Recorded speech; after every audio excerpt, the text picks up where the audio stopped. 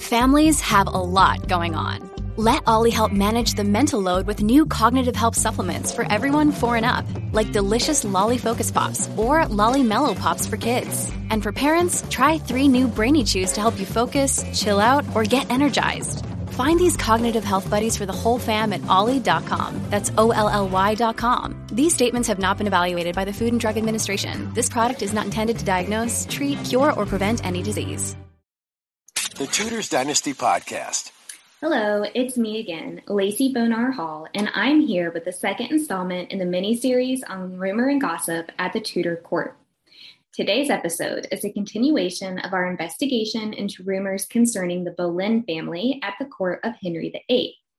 On the last episode in this series, I chatted with Dr. Kristen Bundesen about Mary Boleyn and her rumored relationship with the kings of both England and France. So if you haven't listened to it yet, be sure to check that episode out. Today, we'll be learning about the other 2 Boleyn siblings, Anne and George, and I'm excited to share that my guest on today's episode is Kate McCaffrey, an historian and assistant curator at Anne Boleyn's childhood home of Hever Castle in Kent.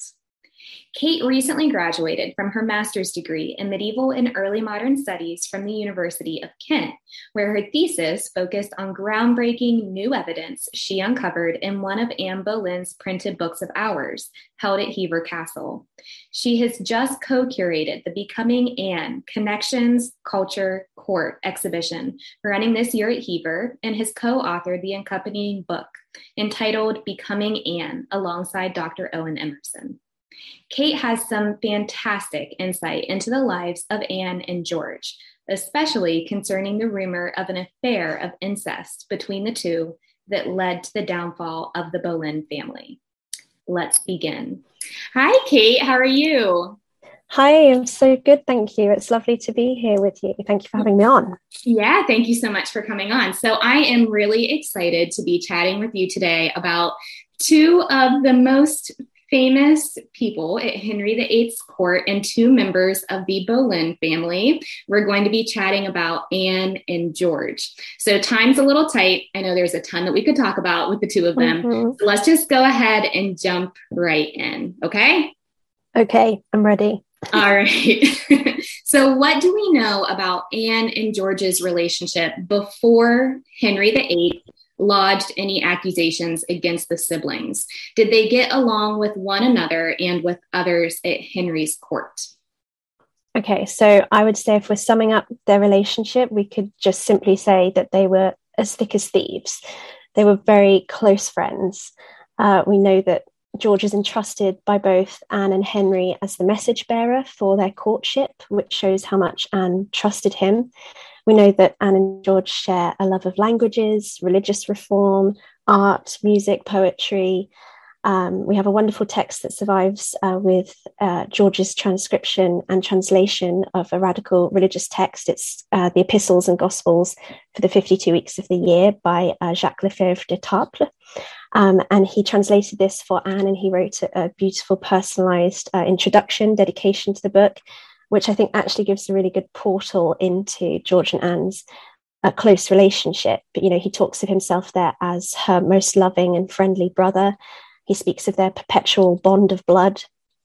And there's something of a cheekiness as well in the dedication, I think, with George. He talks about Anne's meek fashion, which, of course, we know she was never particularly famed for. And then he's also sort of seemingly self-deprecating when he talks of the weakness of my dull wit, which, again, George was famed for his intelligence. So I think we see a real insight there, even in the seriousness of this translated text and their shared love of religious reform. We kind of see that tongue-in-cheek, brotherly, sisterly banter between them. I love that. I think that gives you some great insight into more of like the personal relationship between the 2 of them. And I love how witty they both were, but especially George. I think it's fun to get a little bit of insight into his humor. So we know they were close with each other. Did they have pretty good reputations at court? I know Anne's was a little divided, I think, to say the least. But can you give us any information just on how the 2 of them would have been perceived by others at the court? Yeah, so I think obviously the Boleyns at this time, during their rise to fame, their quite controversial. Some people love them or hate them, probably as they do today. But I think, the outstanding research, for example, of Dr. Laura Mackay in her reappraisal of the Boleyn men, she sort of noted that George's career is almost somewhat hampered by being in Anne's shadow, I think, at times. So perhaps we have this idea of George willingly sacrificing his own advancement in order to aid his sister. So I think that probably may have been a perception of them both as well. I think they were definitely seen to be very close, but Anne was the shining star of the Boleyn family, and the others sort of let her be and helped her on her way. Sure, that makes sense. And that's actually obviously kind of how things remain today, where when you think of the name Boleyn, you think of Anne first and foremost, for good reason. But I do like, trying to understand a little bit more how she fit in with her family, because the family itself is just fascinating, as you know well. Yes, yeah, so fascinating. Yeah, they are. Okay, so now we have to talk about that rumor. So what was the big accusation Anne and George faced in May of 1536? Yes, so on the 2nd of May, 1536 is when Anne is arrested. She's arrested in the morning, and she's taken to the Tower of London in the afternoon. She gets there around 5 p.m. George is arrested in the afternoon of the 2nd of May, so after Anne, but he probably arrives at the Tower before her at around 2 p.m. And it's actually been suggested by the wonderful historian Claire Ridgway that George may have actually been trying to reach the king to petition for his sister when he himself was arrested. And we know that there was a lot of confusion initially around why they were arrested. Not even Eustace Chapuis, who is notoriously anti-Boleyn, could sort of account for why George had been arrested. And he simply believed that her brother is imprisoned for not giving information of her crime. So that's what it was initially thought. But what they were actually charged with was incest and adultery. So Anne was charged with adultery with 5 men, including her own brother. And that's what George was charged with. He was charged with incest. And I think when that charge of incest was revealed, it understandably, and as I believe it was meant to, sent huge shockwaves through the court. It's particularly sort of explicit and lurid accusations. And they specifically spoke of Anne alluring George with her tongue in his mouth and his and hers. And it was a charge, I think, completely and utterly meant to shatter Anne's reputation, but also annihilate the Boleyn faction at court. Mm-hmm. Wow. Yeah, it's quite a charge. It's one that I think was seen as being indefensible, that something so heinous had to be lodged against them to bring down such a powerful faction. And I think you speak to that really, really well. Now, this next question is probably one that I think most of us would agree on the answer to. But I do want to talk about this with you for a minute, just as our resident Anne specialist. So, do you think it's possible that this rumor had any basis in reality? Okay, so I'm a firm believer, as I think, like you said, most of us today are, that it's almost certain that Anne did not sleep with any of the men that she was accused of betraying Henry with, including her brother George. We have lots of evidence. I mean, for example, the late and great historian Eric Ives, who is probably Anne's most famous biographer, he established that in at least 12 cases where Anne was accused, there was no literal possibility that she could have been with the men in question on those dates.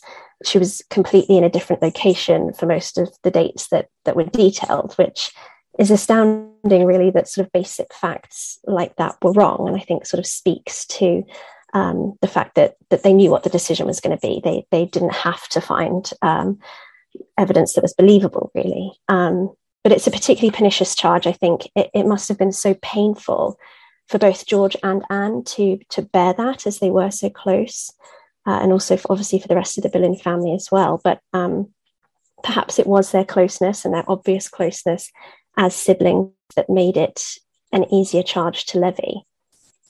Yeah, it's interesting when you look at how flimsy at best, or really non-existent. The evidence is, but like you said, I think it was just an open and shut case that they knew what the verdict would be, and they knew that they didn't really have to worry about any sort of burden of proof. So that brings us to the next question that I don't know if you can actually answer this one, or, maybe just kind of give us like your best guess. But so do we have any ideas of where this particular rumor started and who might have been responsible for spreading it? And is it true that George's wife, Jane Parker Boleyn, may have spread this gossip at court? Yeah, so this is obviously a really interesting question. I think Jane Boleyn, née Parker, she's obviously historically taken the blame for betraying her husband George and her sister-in-law Anne. But really, contrary to those claims, there's absolutely no contemporary evidence to suggest that Jane actually did betray them. There's a source that claims that Jane confessed on the scaffold after that she had betrayed her husband, but this was actually a forgery created in the 19th century by the prolific forger Gregorio Leti. And Eustace Chapuis never named Jane as Anne's accuser, and I think that's a really important point to consider when such a revelation coming from a close member of the family would have actually strengthened the case of Anne being guilty.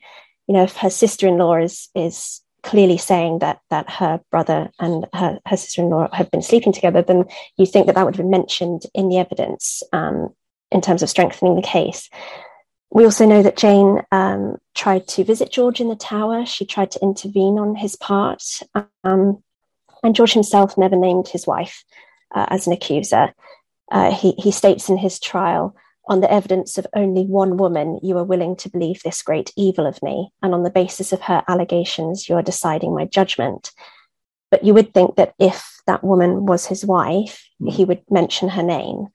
And I think it's also an important question to consider that if Jane had betrayed her husband and also her employer, the Queen, why would Henry's subsequent Queen consorts have been so keen to have Jane in their service? Because we know that Jane served Jane Seymour, Anne of Cleves, and then obviously Catherine Howard. So there's all sorts of sort of interesting points, I think. But I really do think that we'll never know for sure probably who the woman that George Boleyn spoke of was, or really who the main accusers were. But I think when we look at all of the evidence, I don't think it could have been his wife, Jane. I think, she became an easy scapegoat in popular memory. She plays that kind of bitter, unloved wife trope, and is easy to blame her. But really, there's no sort of contemporary foundation for that whatsoever. Okay, that sounds good. I like to try and dispel the myths around, especially some of these women in history that yes. I feel like they easily fall into that trope, like you said, that they're the villain, or that they're the person responsible for the downfall of such a great family. When I think with Jane, I mean, her later role in the courts, or on the in the employ of Henry's future queens, I think that speaks a lot to how it was doubtful that people at the time would have thought that she played a significant role in the charges against her husband and Anne. But also, I feel like she wouldn't have really had the power or the agency needed at the time to be able to just kick off this completely life-shattering set of accusations for so many people. I think what is more likely is that it would have been someone like Cromwell, who had the ear of the king and was very trusted, whether, he lodged these accusations at Henry's request, or if it was, something more of his own doing. I think that is where you see a more likely scenario for the person who might have started this rumor against Anne and George, rather than someone who was in the Boleyn family, who would have faced just significant ruin herself if she had been the person who had lodged these charges against them. Yeah, I completely agree. Yeah, I think Cromwell definitely is also who I would agree with as being, the orchestrator behind these events, whether acting alone or on the orders of Henry, or a combination of both. But I think certainly you can see his hand behind a lot of it.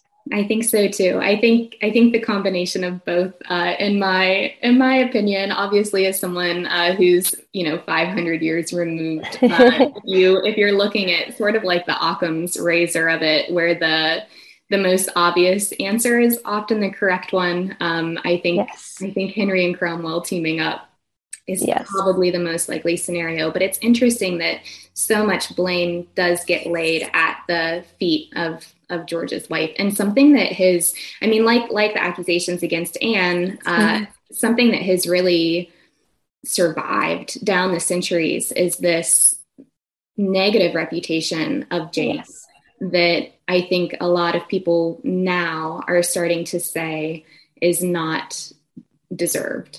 So thank you. Yeah, thank you for that. Okay, so we have our last question. So can you tell us a bit about the fallout from this rumor? So obviously Anne and George ended up losing their lives, but can you give us any information on what happened to the other Boleyns? So in particular, their parents, Thomas and Elizabeth, and their sister, Mary? Yes, absolutely. I mean, like we just touched on, I think the orchestration of the accusations against Anne and George were an absolute political masterstroke by Cromwell, who really managed to wipe out the entire Boleyn faction at court pretty much overnight. So it's safe to say, I think, that the downfall of Anne and George was the death knell, really, of the Boleyns of Hever Castle. And here I have to shout out my great friend and brilliant colleague, Dr. Ern Emerson's book, which he co-wrote with Claire Ridgway, called The Boleyns of Hever Castle. And that looks at all the generations of the Boleyns here, including the aftermath of the executions. And we know that Thomas and Elizabeth retire here to Hever in the immediate aftermath of their children's downfall. Thomas is stripped of his duty as Lord Privy Seal in favour of Thomas Cromwell. Cromwell sort of continues to harass Thomas, really, who is no doubt still grieving himself. And over the next year, we see legal subsidies and rents, being begged to pay. And I think in the replies that Thomas sends to Cromwell, we can see really how much he is still grieving and how much he has really sort of become a broken man, obviously losing his two children and in what is the most horrific way possible, really. In terms of Elizabeth, his wife and Anne's mother, we know that she was unwell when Anne and George were arrested. And we know actually that Anne was worried in the Tower that her mother might die of grief. And those sort of fears proved to be astute, really, because Elizabeth died not 2 years later, on the 3rd of April, 1538. Thomas had no choice as well after the executions of his children to return to court life. He still had a family and households to support, but between duties such as being present at Prince Edward's christening, he chose to spend most of his time at Hever. And as Lauren Mackay stated, there appears to have been a reconciliation between Thomas and Mary, his daughter, which is really nice to see, because we know this because he left lands and property for Mary in his will when he passed away. We know obviously that Thomas had previously fallen out with Mary when she married William Stafford without familial or monarchical consent, but they do seem to have eventually reconciled. And it was at Hever that Thomas spent his final days. He died in the castle on the 12th of March, 1539. And I think it's quite moving, really, that the Boleyns died without any inkling that Elizabeth, Anne's only surviving child, would one day inherit the throne, and that Boleyn would become the Queen of England. And that gives you goosebumps. It just to think that, I mean, in my opinion, Elizabeth is one of, if not the most successful monarch absolutely of the Tudor period. But I mean, really, if you're just looking at English history, it's hard to beat Elizabeth I. And yes. I think that her Boleyn ties, they're often minimized. And I think that's something that we're starting to see, like you've been mentioning in a lot of this recent scholarship, that it sort of needs to be rehabilitated. Elizabeth was a Boleyn. She came from the Boleyn family, and we know that she really valued those relationships that she had with her surviving Boleyn relatives, especially with Mary Boleyn's children in particular. Exactly. And it's just it's sad that Thomas and Elizabeth didn't get to see that. sort of the culmination of the Boleyn family's power. But I also like what you said about Hever being sort of like a refuge for Thomas, because we so often, Thomas is discussed as being, like a callous man, someone who was just seeking after power and used his daughters especially to try and achieve power. And I don't think that was the case. And I think you speak really well to that in talking about the aftermath of Anne and George's death for Thomas and Elizabeth, but especially, Thomas, that he was still expected to hold these roles at court. And I mean, he knew better than anyone else that you don't cross Henry and you don't try and challenge him at all. If he tells you that you have to be at the christening of his son, you have to be at the christening of his son. You don't really have You don't say no. No, you don't. Exactly. You don't say no to Henry. No. And Thomas knew that. And I think for a lot of people, they take that as being a sign that he just shrugged off the death of his two just beloved children. I mean, you can tell that how proud he was of them and how much time, how he cared about them as a father, and to know that he had to balance the role that was expected of him at court with his role as a grieving father. It's just, I think it's really touching to think about that side of Thomas, and to know that Hever did sort of serve as a place where he could go to try and escape it all for the couple of years that he had left. And I think it's a really touching echo really of how Anne used Hever, to escape court and escape the madness of court during her rise to power.